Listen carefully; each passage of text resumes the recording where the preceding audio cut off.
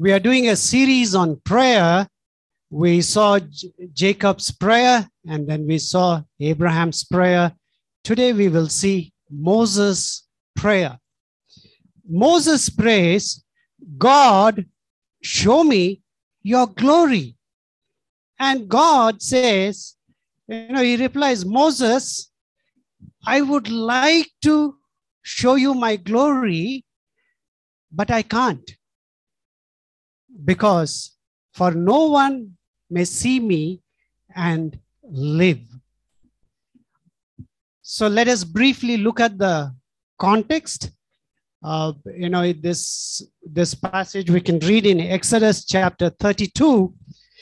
God is disclosing his plan for a tabernacle to Moses on the top of the mountain. Basically the purpose of a tabernacle is God can come and dwell amongst them. His presence will be there so that these people can have an intimate relationship with God. His presence is there just with them. And these people will learn to make God as the center of their lives. As this conversation is taking place between God and Moses on the top of the mountain, at the bottom of the mountain, the Israelites are pestering Aaron to make them a god for them who will go before them. They readily give their earrings to Aaron, and Aaron was very quick to cast it in the shape of a calf. As the Israelites were dancing in front of the calf, the Lord says to Moses, these people are stiff-necked and they deserve to be destroyed. When God says they are stiff-necked, he means to say that there is a wide incompatibility between me and people. That's what God means when he says stiff-necked. He says, it's not that God wants to destroy. It is, in other words, I'm so holy, I can't live amongst these people. It's like, fire and water. You have a huge fire and you have a bucket of water. So what will happen if you take a bucket of water and you try to douse that huge fire? The water will just vaporize in no time. So God says, my holiness is like that. When we are talking about God's holiness, it is like huge fire. And when we are talking about her holiness, it's like just a bucket of water. And that's why we cannot approach God directly. We need a mediator. And that's what's meant here when God says, they are stiff-necked people and they need to be destroyed.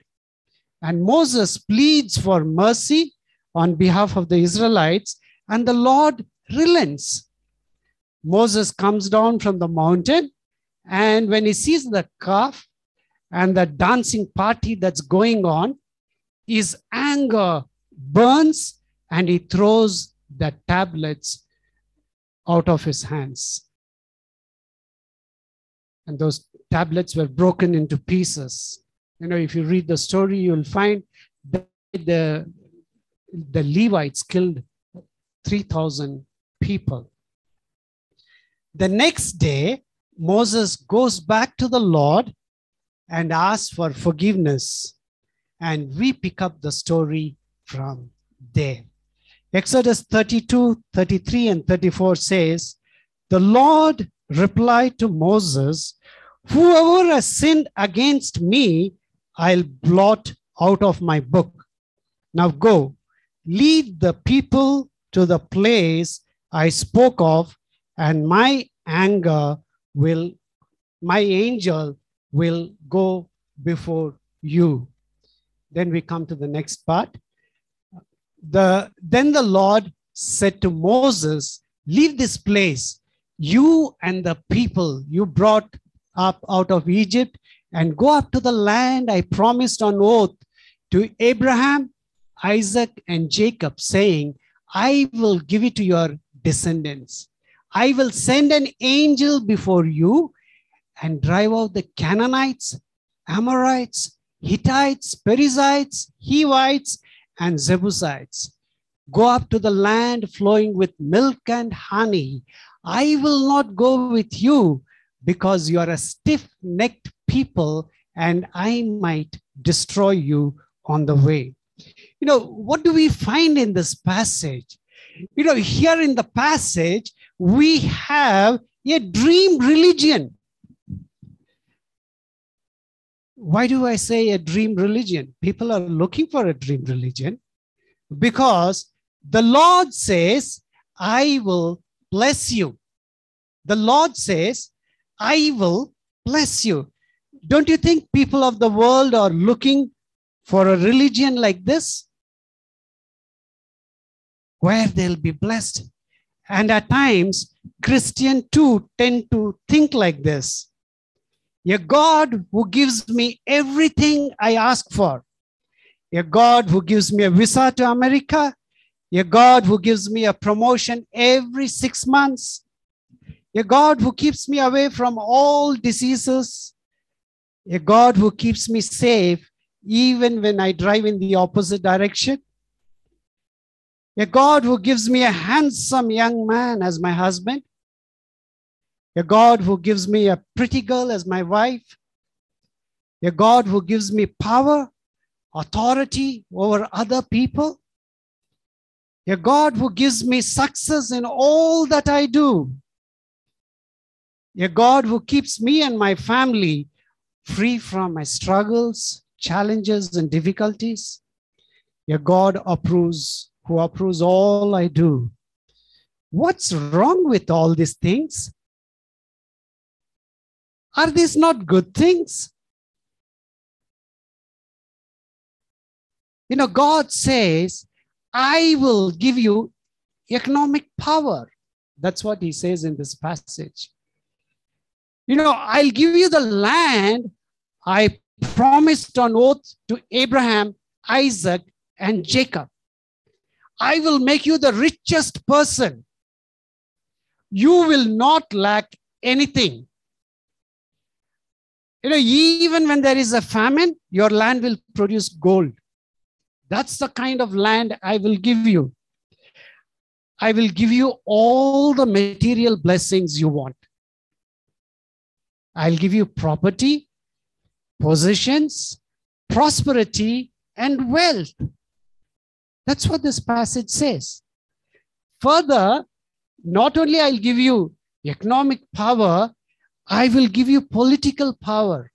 You would have heard, you will be head and not tail. Not only political power, I'll give you military power. Your enemy's property will become your property. Sometimes people claim it also. How this will happen?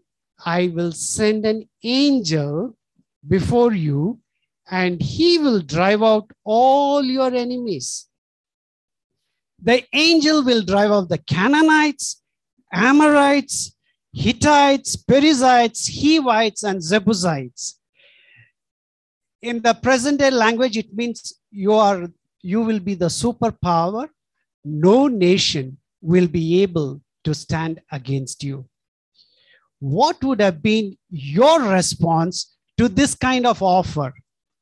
I would have said, Lord, it doesn't matter whether you come or you send an angel. So long as you bless me, that's enough.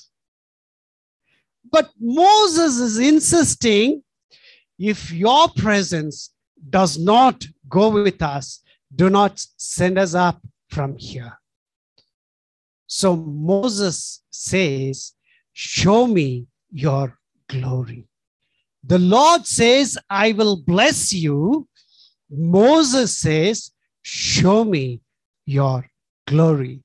Exodus 33:12-17, we find that Moses said to the Lord, "You have been telling me, lead this people, but you have not let me know whom you will send with me. You have said, I know you by name, and you have found favor with me. If you are pleased with me, teach me your ways, so I may know you and continue to find favor with you. Remember that this nation is your people." The Lord replied, "My presence will go with you, and I will give you rest." Then Moses said to him, "If your presence does not go with us, do not send us up from here. How will anyone know that you are pleased with me and with your people unless you go with us? What else will distinguish me and your people from all the other people on the face of the earth?" And the Lord said to Moses, "I will do the very thing you have asked, because I am pleased with you and I know you by name." Had it been me, we will not have this passage, because I would have said, "You send me angel, that's enough." But Moses is saying, "Show me your glory." Moses is basically telling God, "Oh God, keep all this blessing to yourself." That's what Moses is telling. Keep all your material blessings. Keep all that political power that you want to give. Keep all that military power you want to give. I don't want to be head. You keep everything with you. I don't want enemy property. Keep all that with you. Are they not good? Success, favor, prosperity, promotions, are they not good? Then why does Moses pray like this? Show me your glory. The answer is in verses 15 to 15 and 16. We find that answer. Then Moses said to him, "If your presence does not go with us, do not send us up from here. How will anyone know that you are pleased with me and with your people unless you go with us? What else will distinguish me and your people from all the other people on the face of the earth?" What else? What else will distinguish me and your people from all the other people on the face of the earth? What does this mean?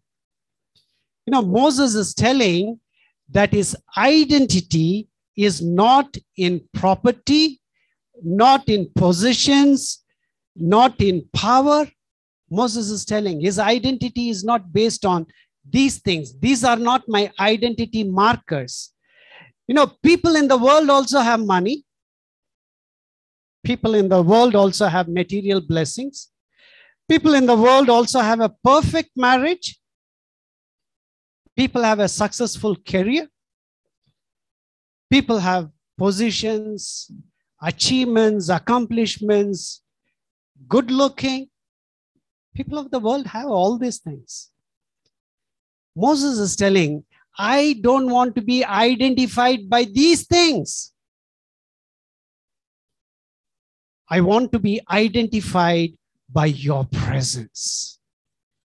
This property, position, money, wealth, look, perfect marriage. I don't want to be identified by these things, but I want to be identified by your presence. If you have noticed carefully, people like Abraham, Jacob, Moses, and others in the Bible, they always asked for big things from God. If God says, I will give you this, they will say, give me more. They will never say, okay, God. They will always ask for more. When the Lord says, my presence will go with you, Moses replies, now show me your glory. The Hebrew word for glory is kabod, which means, we can say it is mightiness, we can say reality, we can say significance, we can say weight. C.S. Lewis has written a book, The Weight of Glory. So, but we can understand the closest English word, probably we can say matter. Matter. There are different forms of glory. Now, human beings cannot live without glory. Listen to this carefully. Human beings cannot live without glory. It may be political glory. They need to have some power. People need to have some authority. It may be professional glory. People, if they come in your company and they say, oh my goodness, there's no one like you. The thing that you have produced, nobody can do that. I have seen your CV. Nobody has a CV like this. Why don't you come and join us? Head this company. That is professional glory. Artistic glory, musicians and artists. Nobody can sing like you. What happens? When you stand first in the school or in the college exam and your picture is put there, you feel good about it. You feel, I really matter. I matter. While this is important, they are not the ultimate. We need to realize, while this glory is important, it is not the ultimate. Why is it important?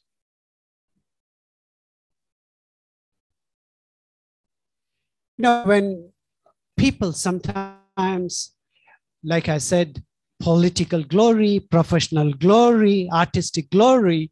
On the other hand, people also try to seek glory in their relationships. They need to hear somebody say, I love you. They need to hear people say, hey, you're great. They need people to notice their absence. And if it is not there, they say, nothing I do matters. Have you heard that word? Nothing I do matters. Nobody cares for me. Nobody even knows whether I live or not. Have you heard these words? These are real words. These are real words. When people are uttering these words, remember, they are on the verge of committing suicide.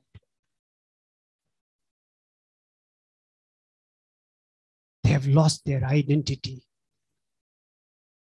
When these words, nobody notices me, nobody cares for me, nobody knows whether I live or not. That's coming from the depth of their being. And you can almost take it for granted. They need help. They need help. But Moses knows all sources of glory apart from God fades. Moses knows that. That's why the word of God teaches us. They not only fade, but they also fades us. How? I can give different kinds of example, but I think one example is enough. If our glory is based on success, professional glory, I have to establish myself in my job. I should make a mark, leave a mark in this place. What happens? When I have the tendency, I overwork. I don't care for my family. I don't care for my wife. I don't care for my children. All that matters is my success. What I achieve in that place. As I start overworking, what happens? All my relationships on the other side, they're breaking. They're breaking. Slowly, they're breaking. Ultimately, my health also breaks down. This is the reason Moses wants to see God's glory. All other glory will fade. So Moses wants his identity to be in God, not in these things. So in Exodus 33:18-20 and 34:5-8, then Moses said, "Now show me your glory." And the Lord said, "I will cause all my goodness to pass in front of you, and I will proclaim my name, the Lord, in your presence. I will have mercy on whom I will have mercy, and I will have compassion on whom I will have compassion." But he said, "You cannot face, for no one may see me and live." Then the Lord came down in the cloud and stood there with him and proclaimed his name, the Lord. And he passed in front of Moses, proclaiming, the Lord, the compassionate and gracious God, slow to anger, abounding in love and faithfulness, maintaining love to thousands and forgiving wickedness, rebellion and sin. Yet he does not leave the guilty unpunished. He punishes the children and their children for the sin of the parents to the third and fourth generation. Moses bowed to the ground at once and worshipped. Now, how do we define glory? You know, John Piper defines glory as the glory of God is the infinite beauty and greatness of God's manifold perfections. The glory of God is the infinite beauty and greatness of God's manifold perfections. Have you realized when we talk about all the other attributes of God, they are a means to end? You know, when we see God's love, it implies forgiveness, and we need it because we are guilty. When we see God's power, it implies strength, and we need it because we are weak. When we see God's wisdom, it implies counsel, and we need it because we are confused.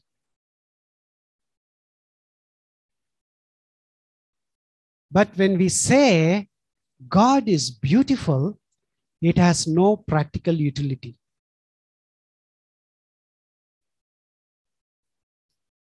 All other attributes of God, you know, when you say, you know, I know I need it, I'm making use of God. When you say God is beautiful, it has no practical utility. Moses is saying, I don't want anything from you. I just want to see your beauty and be satisfied in you, for who you are.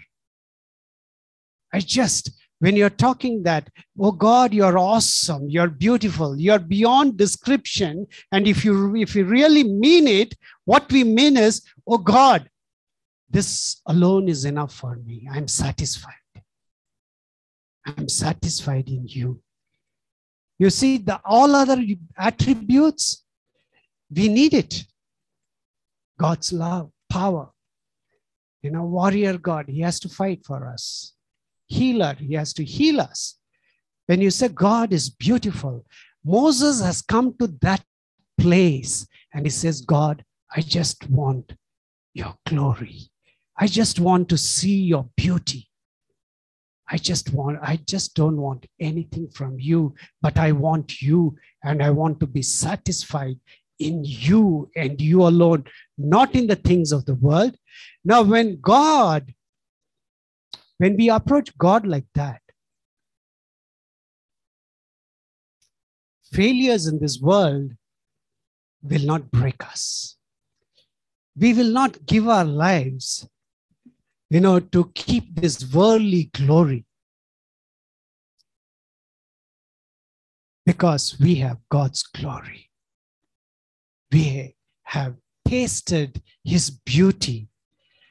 Now, the problem with beauty is, how do you define beauty? People might say the beauty is in the eyes of the beholder. But now, how do you define beauty? We use these words, Lord, you're beautiful beyond comprehension. But how do you define beauty? The philosophers, they help us. They say if you have an experience of beauty of something, it has two aspects.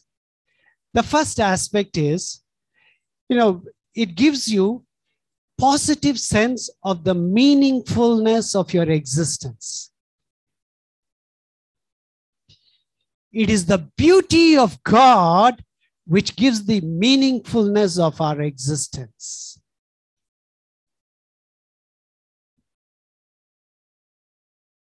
When we make all other things as our identity markers, they don't define the meaning of our existence. They will fail us. So it is God's beauty, infinite beauty. They are not even talking about God's beauty. They are just defining beauty. So if you imagine, if it's infinite beauty, then what you get is the infinite worth of your very self. We run after all these things. They can never satisfy us. They can never give us the significance, the meaning, the purpose of our life.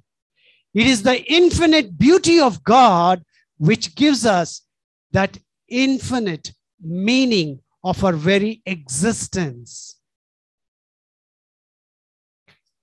The second aspect is it gives you pleasure. When you're close to infinite beauty, it satisfies your soul and it pushes you out of yourself. And you're no longer absorbed with your problems. You realize you are a person of infinite worth.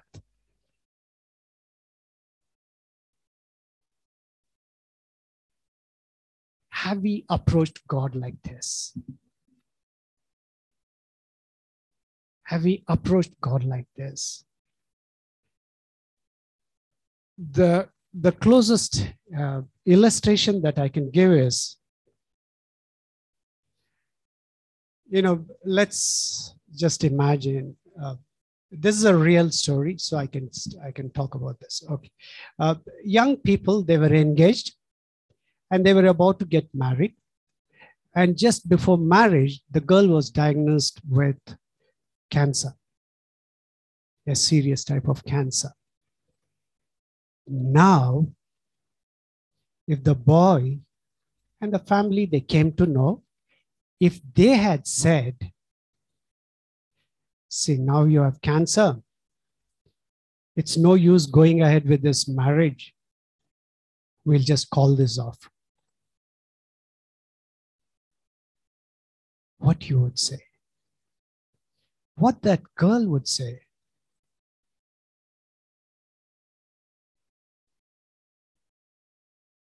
You didn't love me for who I am. But the good news is they went ahead with the marriage, and immediately after the marriage, we were praying for this couple. The very next day after the marriage, the boy brought the girl to CMC Vellore.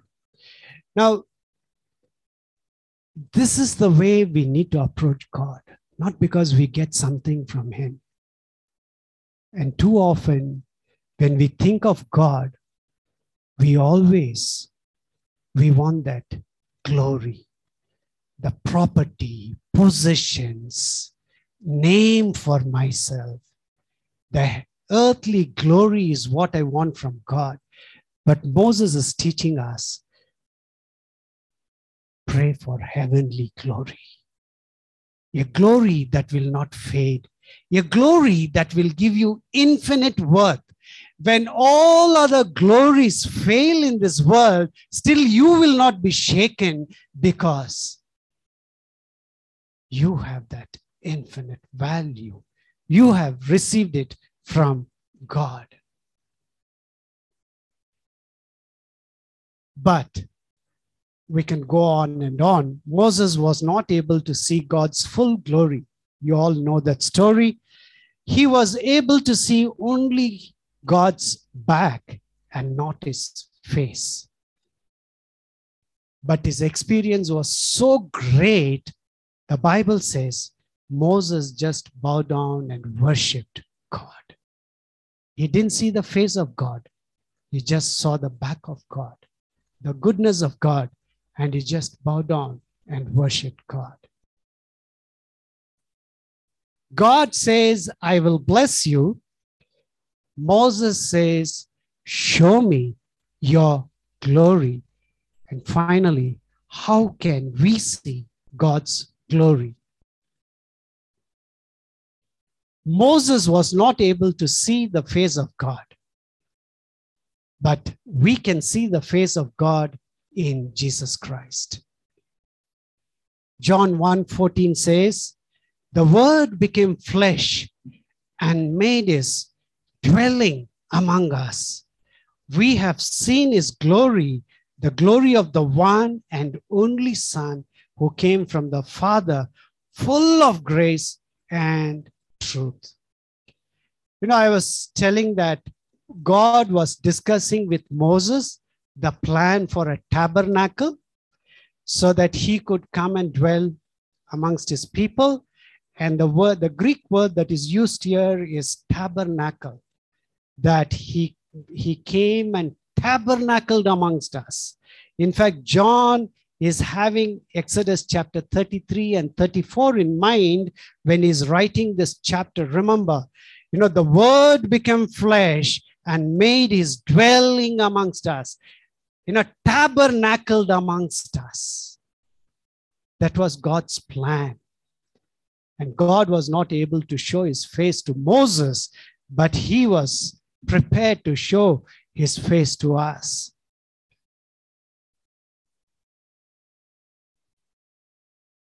What John is telling us here is that when the Son, Jesus Christ, came into the world, those who had eyes to see, they saw divine glory.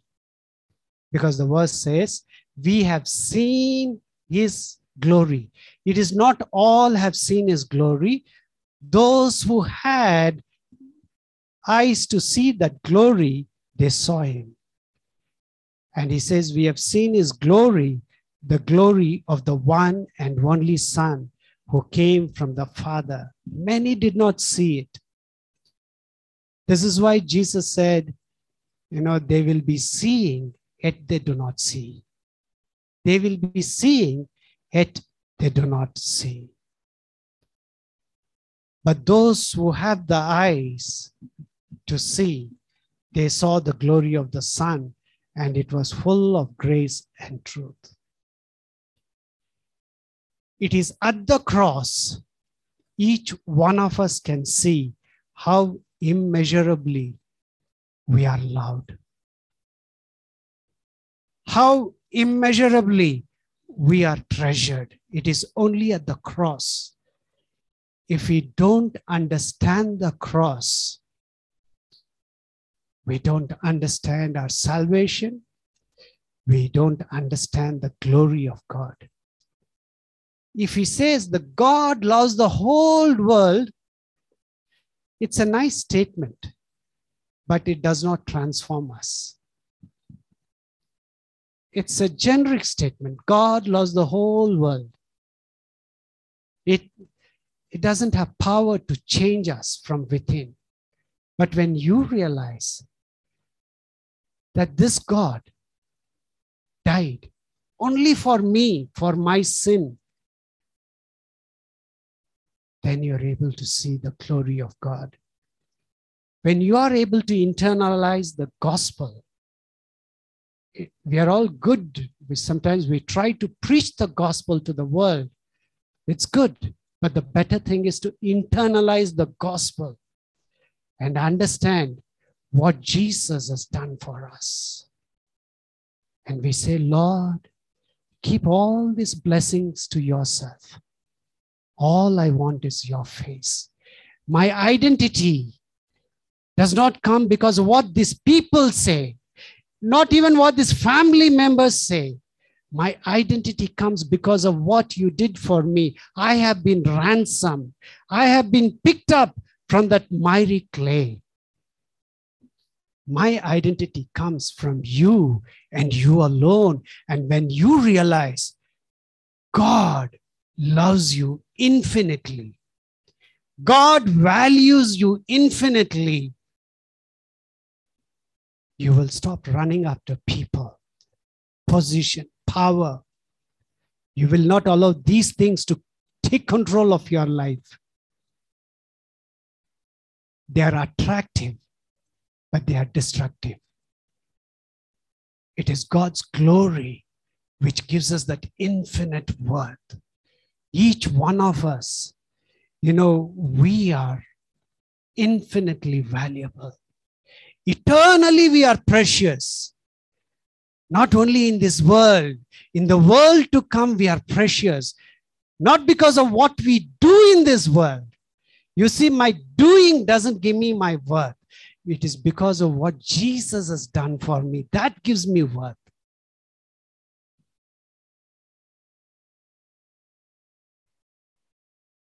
And once I understand that, now I know how to live in this world, how to deal with the glories of the world. I will not allow them to take control of me. I don't need people's approval to feel good about myself, because my God has already said, you are precious, you are loved, you are treasured. I'm not looking for somebody to say, oh, there's no one like you. It all fades into insignificance because I know who has told me I'm precious. I know this God who died for me on the cross. 2 Corinthians chapter 3:18 says, and we all who with unveiled faces contemplate the Lord's glory are being transformed into his image with ever increasing glory, which comes from the Lord who is the Spirit. Basically, it is, how often you sit in front of this cross. I'm not talking about a literary cross. How often you bring this cross to your mind? How often? How often you see things of the world with cross, what Jesus has done for you. How valuable these things are. And as you keep meditating on what Jesus has done for you and who you are, that unknowingly, slowly, progressively transforms you into the image of God. We become like what we admire the most. We become on our own. Sometimes people keep watching a video 100 times and they keep almost talking like them only. They become another cartoon. Okay, it's what we admire the most. If we admire him the most, and if we keep thinking Jesus, if our minds are filled, it is a battle. Those who live according to the flesh, their minds are filled with the things of the world. Those who live in accordance with the Spirit, their minds are filled with things of the Spirit. And Moses had that hunger to see God's glory. and he couldn't see God's face. He was only able to see partial glory, the back of God. But you and I can see God's face.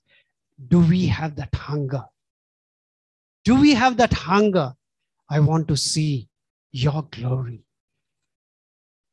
I want to end this sermon with a song. I want all of you to follow the lyrics carefully. You will find our beloved Jesus. We just want to see you in the glory of your light. Earthly things, they don't matter. They just fade and shatter when we are touched by your